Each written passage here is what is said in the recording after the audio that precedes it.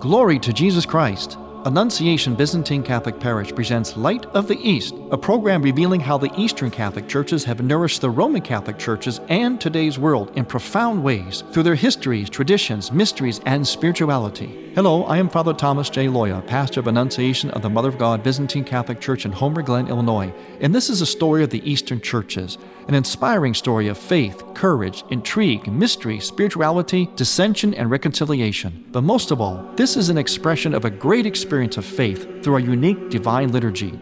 Join with me now as we look toward the Light of the East. Light of the East is also supported by Eastern Christian Publications, where you can find the prayers of the Catholic Byzantine Daily Office at ecpubs.com, and by easternchristianmedia.com, a broadband network for you to learn more about the Eastern Catholic Churches. That's easternchristianpublications.com. Christ is ascended in glory. Notice my greeting to you. A little bit different than Christ is risen or even glory to Jesus Christ. It's Christ is ascended, and you respond in glory. I'm Father Thomas Loya on Light of the East. Welcome. We are in the midst of the great feast of the Ascension of our Lord Jesus Christ. We're in what we call the post-festive. And also on this particular Sunday, we're celebrating the Fathers of the First Ecumenical Council. That's the first council in Nicaea, one of the most pivotal councils of all the councils in the Church. You see, in the Church, the way that we arrived at the actual teachings of the Church, especially on the real fundamental dogmas, mostly around the person of Jesus Christ and the Holy Trinity. Really, every heresy and, conversely, every correct teaching has its roots there. Who really is God as three persons yet one God? And especially, who is the second person of the Trinity who took on human nature? Had two natures, yet one person. How do you understand these things? It's very, very difficult. Yet they are true. They're a mystery that you live. We understand something about it, but we don't understand a lot. So you live it. And because it's hard to understand, it is also very easy to misinterpret and to develop into full-blown what we call heresies. We'll get to the Fathers of the First Nicene Council in a few minutes. But first of all, let's look at the ascension of our Lord. And while we're coming out of, or maybe still shut down or locked down as churches are gradually opening up, or whatever's happening across the board in that regard, it varies from region to region, regardless of what is happening, what we need to do is to focus on, and here is the buzzword for this whole pandemic thing, on what is essential. And what is essential? It's not a matter of, well, is going here essential? Is that essential? It's about what really is essential. In other words, in terms of this life and the next life, the most fundamental questions. And what is truly essential, of course, is God and our relationship with God and how we experience God. And that experience has its fullness in the church. So that is what is essential. And second to that is marriage.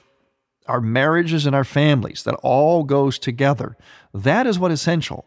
That is what is essential. And as we enter into these great holy days, such as we've had for Pascha, the resurrection of the Lord, and we're looking towards the great one next week of Pentecost, we have in between that this Feast of the Ascension. Looking at these things brings us into what is essential, because when we experience these things, well, that's exactly it. It's an experience. It's not just a study. It's not just an obligation. It is not just, well, something we observe that happened in the past and we commemorate. It's an entrance into that reality. And the reality of the ascension of our Lord is absolutely relevant to us. And it's helpful for us now during this whole pandemic, because we are forced to ponder what is really essential, what is truth, who we are, what it's really all about. And what it's all about is God and the fact that He made us in His image and likeness, that we had an original intention an original intention that was beautiful and glorious. And we have a destiny, an ultimate destiny, all of which is wonderful and glorious. And that is the truth about the human person. And that's why through it all, we have to be people of hope. Now, in between, something happened. That was sin. And of course, we're experiencing the effects of sin with this coronavirus. It's from original sin, also personal sin and corporate sin. That's the in-between part. But the real part is what happened at the beginning of our creation and then what will happen in the next life. And we see what that is about in the events of Christ, such as this one, the ascension of our Lord. As always, we go to the liturgical text in our church because they're so rich and beautiful. They're dogmatic hymns that tell us the truth of things. In the Vesper service, that's the evening prayer for the ascension, we pray things like this. The Lord ascended into heaven to send the Comforter into this world. The heavens prepared his throne, and clouds were his ladder. The angels marvel at the sight of a human being more exalted than themselves. Now, did you catch that? Yes. You wouldn't think that human nature could be more exalted than angels. Well, it is because of Jesus Christ. He took our human nature with him to heaven and exalted it and put it on the throne with him. He didn't shed his human nature when he rose up, when he ascended. He was in front of his apostles, and he rose up body and soul. He didn't say, well, I'm leaving this body behind. I don't need this anymore. I'm going back to be that spiritual being. No, he never stopped being the spiritual being, pure spirit, as God is. But he also took on that human nature and kept it forever. So the prayer continues. Today the Father receives again in his bosom the one who was in him from all eternity. So you see, he still and always was God. And the Holy Spirit gives a command to all the peoples. Lift up your lintels, O you gates. O you nations of the earth, clap your hands, for Christ ascends to the place where he had been from all eternity. Isn't that beautiful? Isn't that marvelous and magnificent? Imagine the apostles seeing Christ ascend right in front of them on the Mount of Olivet. They were seeing, especially Peter, James, and John, they were seeing a very similar scene as they saw, especially Peter, James, and John, on Mount Tabor. And when they all saw in the upper room, when Thomas was there together with them finally, they saw in the upper room once again that vision. What was that vision? The glory of God, of Jesus Christ, in his human nature as well, but also the glory of us. We say that Christ ascended because he was glorifying our nature. He's already glorified, but he was glorifying our nature. So we're seeing the full beauty and potential of the human person. Look back in Genesis. How were we made? We were made in the image and likeness of God. We reflect God. We participate in God. Isn't that incredible? So isn't it interesting, and I think it is divine providence, that precisely during the darkness of this pandemic, and there's probably still a lot of darkness and suffering still ahead of us in many ways. I don't mean just the disease. Hopefully not the disease, but there's an awful lot of fallout. We're already feeling it now with the economy, people losing jobs and so on. There's stresses at home. There's also good things at home too. But there's a lot more to come, perhaps. I mean, I don't want to see any more suffering, but perhaps there is. That amidst all of that, the timing is incredible. Because amidst all that, we are proclaiming and entering into and having our lips, such as Christ is risen or Christ is glorified, Christ is ascended. We have on our lips, in our midst, what we've immersed ourselves in are these beautiful proclamations. It's almost as if God is going to say, you know what? I'm going to time this virus out. I'm not saying God sent this virus. Maybe he did. He can do whatever he wants. Remember, it doesn't need our approval or permission. He did it in the Old Testament. He used plagues and enemies to punish Israel, to bring them back to him. It was done out of love. I don't know whether he sent this virus or not, but certainly he has allowed it to be and is teaching us through it. But I do believe that there was a providential timing in this. It's just too evident, too perfect, that we come to the point when we're proclaiming his death, his crucifixion and suffering, that darkness. That was the high point of this virus, of the suffering. And then we're proclaiming Christ is risen. We're coming into this brilliant light, this double brightness, as we say in the liturgical text, of his ascension, his resurrection, and his Pentecost, the sending of the Holy Spirit. we're proclaiming these beautiful, righteous, victorious, hope-filled things right in the midst of this darkness. And that's why these texts and the liturgy, immersing ourselves in this, is actually, even beyond or in addition to being a holy thing to do, the right thing to do, it is therapeutic for us. We certainly need hope. We certainly need things that are positive and glorious and beautiful. Let's look at another text here.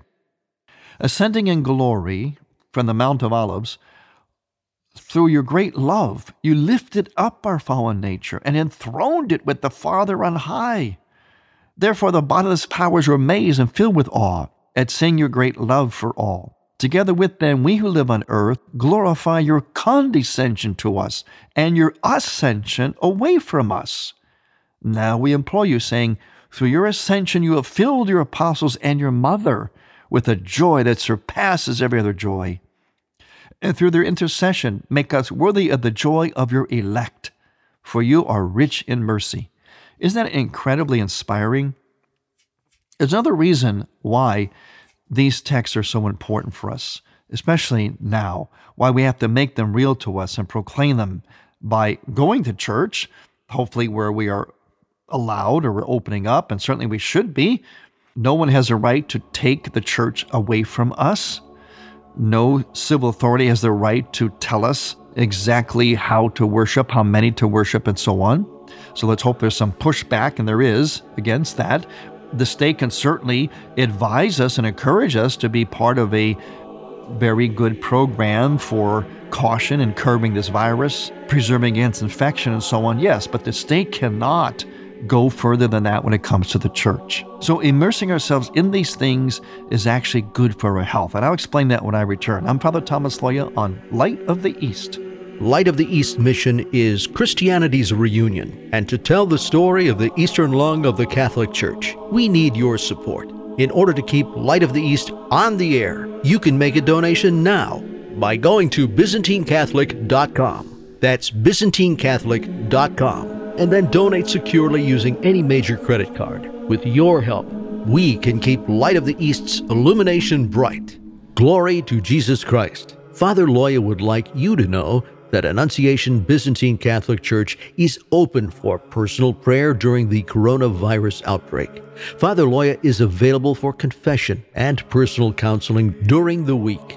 The Divine Liturgy is live streamed Sunday mornings at 10 Central Time and on Thursday nights at 7 Central on the Annunciation Parish Facebook page. Please keep in mind that parish expenses continue in your absence and that your donation can be accepted on the donation page at ByzantineCatholic.com. That's ByzantineCatholic.com. Thank you. You're listening to Father Thomas Loya on Light of the East. Suddenly, we find ourselves in a new reality where first responders, doctors, custodial workers, nurses, police and fire personnel, stockers, dock workers, clergy, religious, and others are in the front lines to combat COVID-19. These people care for your welfare. When you meet one of these selfless people, thank them. Let kindness prevail as we at Light of the East ask you to pray for them.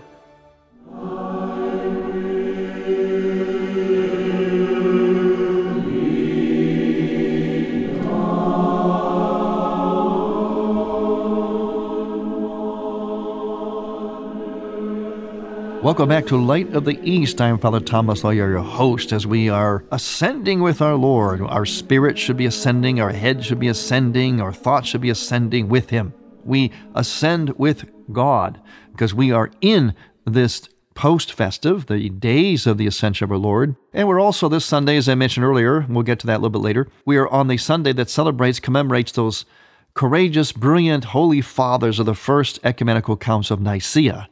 That's in 325 AD. Observing these holy days, especially the bright and brilliant ones that have to do with the origin and meaning of our human nature, not just Jesus Christ Himself, but our nature, the resurrection, the ascension, the sending of the Holy Spirit at Pentecost, these are all geared at our human nature so that we can participate in God's nature. Yeah, that's right.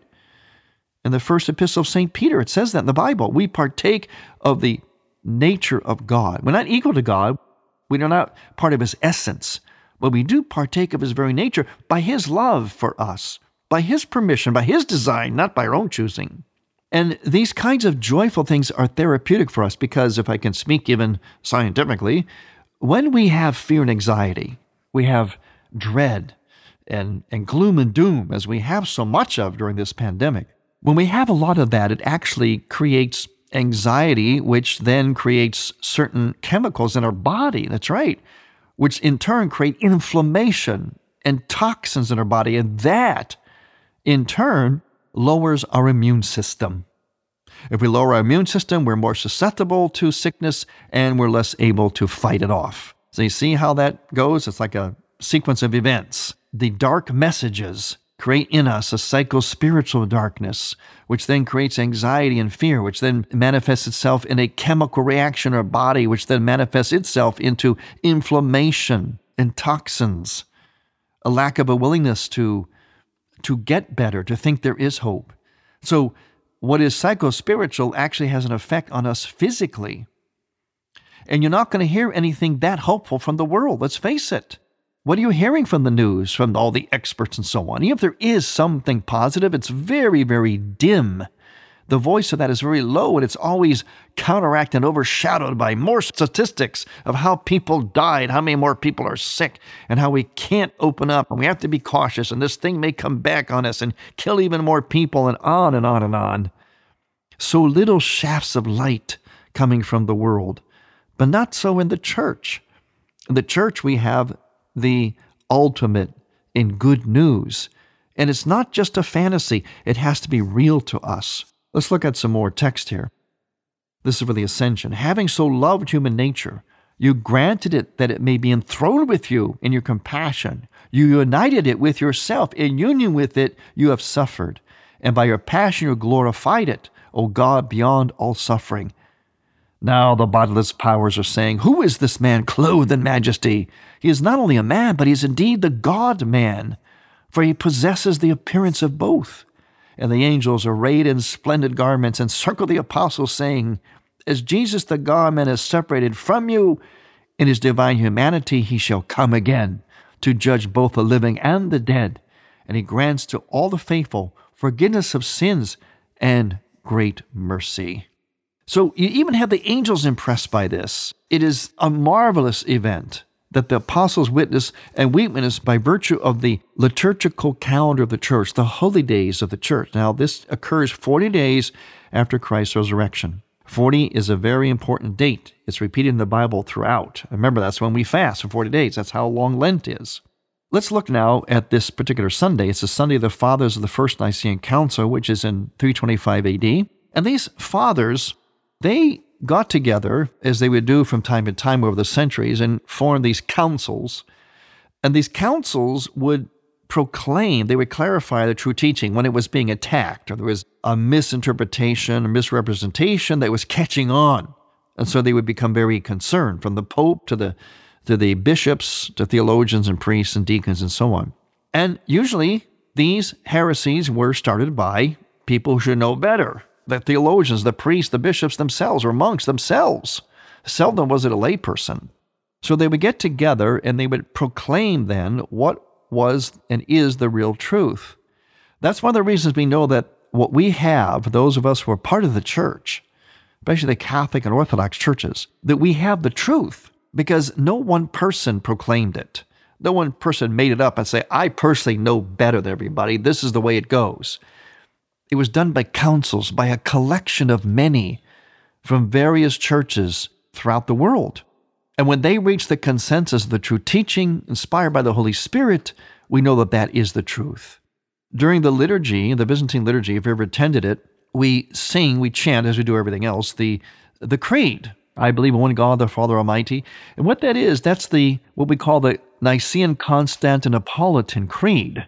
It's a creed that was proclaimed at the Council of Nicaea, and it was lengthened a little bit, added to a little bit at the Council of Constantinople, which ratified the original creed, but also added to it. Because once again, that council, that second council, was fighting some heresies.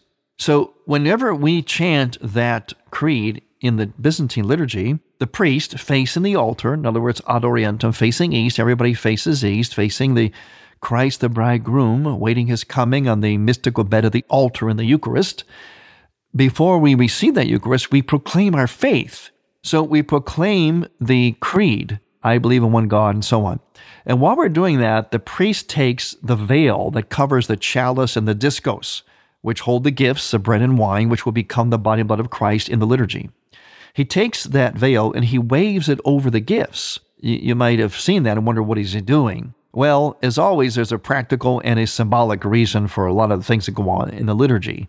In fact, in the actual rubrics, it says that the priest or deacon will raise this veil and will wave it so that no flies or the like come upon the gifts. It was actually a fly chaser. But then they added also a symbolism to it. The waving of that veil symbolizes the movement of the Spirit, the Holy Spirit, that came upon these council fathers so that they could know what the true teaching was. You know, sometimes these heresies are very convincing. That's why they would catch on. In fact, at one time, there were a third of the bishops in the Eastern churches were heretics. They were Arians. They bought into this. And so when these things are proclaimed, it is only by the inspiration of the Holy Spirit working through, yes, brilliant and holy leaders. So the priest waves this. Now, when there's a bishop, the bishop will bow his head, standing at the altar. He'll bow his head over the gifts, and two priests will take each end of that veil and they'll hold it over the bishop's head, waving it, because that's really what it symbolizes. It symbolizes the bishops who were inspired by the Holy Spirit. So we wave it over the head of the bishop. When a bishop is not there, the priest just holds it up kind of vertically from each corner with his two hands, and he waves it over the gifts of bread and wine.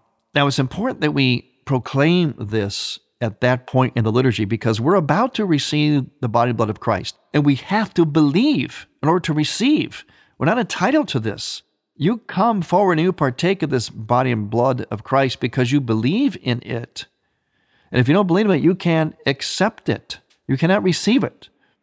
In the Orthodox churches, they generally will not give Holy Communion to anyone who's not part of the Orthodox Church, because they stress very much this idea of being in communion with that church. In other words, believing what that church believes. Not only is the body of Christ in the bread and wine, the real presence, but the body of Christ is contained and present in the church. So to believe, to be a part of that church, is to be part of the Eucharist. And the Orthodox churches are generally pretty strict about that. That's why if you go to a liturgy of an Orthodox church, if you are not Orthodox, they generally will not give you Holy Communion. And sometimes they'll even ask you, are you Orthodox? I don't recognize you. Now, it's a little bit different in the Catholic faith. We have the same belief, but we will give Holy Communion to an Orthodox person because the Catholic Church stresses the fact that in both the Orthodox Church and the Roman Catholic churches and Eastern Catholic churches, the Eucharist is indeed the real presence in all those churches. And so in the Eastern and Western Catholic churches, we can give Holy Communion to an Orthodox person if they have their permission of their bishop. In other words, they may not be allowed to receive it from us. So sometimes it's kind of like offsetting penalties. In the text for this Council of Nicaea, this wonderful celebration of the Council Fathers, we inspire ourselves through the liturgical text to pray in a way that we can actually incorporate these beliefs. And we say this, we say, praising the counsel of the Holy Fathers, O Christ, I pray to you that I may be able to preserve their sacred teachings in my heart. So we have to believe what the church says in our heart. Our heart just doesn't mean a seat of emotions. It means the deepest part of us, where our convictions are.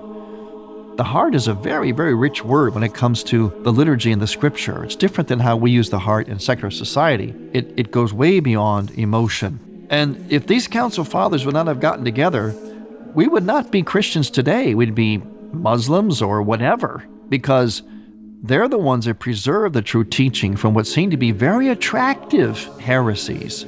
And this is how we contained and maintained, preserved the true teaching through the centuries by these various councils. Yes, popes are often a part of it. Popes often convene these councils, even if they happen in the East. And the Holy Father, the Pope, speaks from the dogma of these councils. He doesn't just speak on his own, say whatever he wants to say. Now, the subject of papal infallibility aside, that's a different subject. But when the Pope does speak, he doesn't speak independent of these councils. He speaks in consistency, in congruency with these councils. We have a wonderful, wonderful, marvelous, hope-filled time of the liturgical calendar. Let that be what guides you, and not all the news and the experts, quote unquote. Thanks for listening. I'm Father Thomas Loya on Light of the East.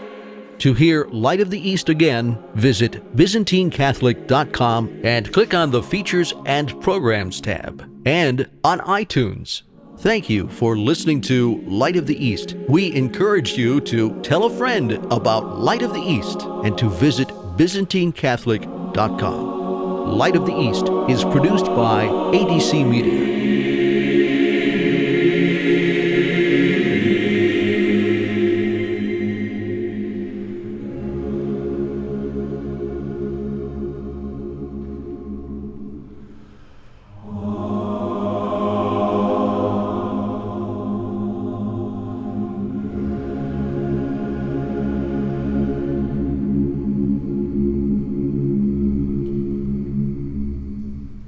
This is Dr. Greg Popchak. And Lisa Popchak. This is Chris Stefanik, host of Real Life Catholic. This is Archbishop Samuel Aquila from the Archdiocese of Denver. And thank you for listening to EWTN Radio. Thank you for listening. Next week, we will return to the Light of the East. To learn more about Annunciation Byzantine Catholic Parish, visit our website, ByzantineCatholic.com, where you will also find an archive of all of our programs. In order to continue Light of the East with its mission of Christianity's reunion, we need your support with a donation. Any amount will be a blessing. Please make out a check to Light of the East Radio and send it to Light of the East, 14610 Will Cook Road, Homer Glen, Illinois, 60491. That's Light of the East, 14610 Will Cook Road, spelled WILL-COOK Road, Homer Glen, Illinois. Or donate online on the homepage of ByzantineCatholic.com. From the Light of the East, a new dawn of unity is in sight. God bless you, go with God, and may God grant you many happy years.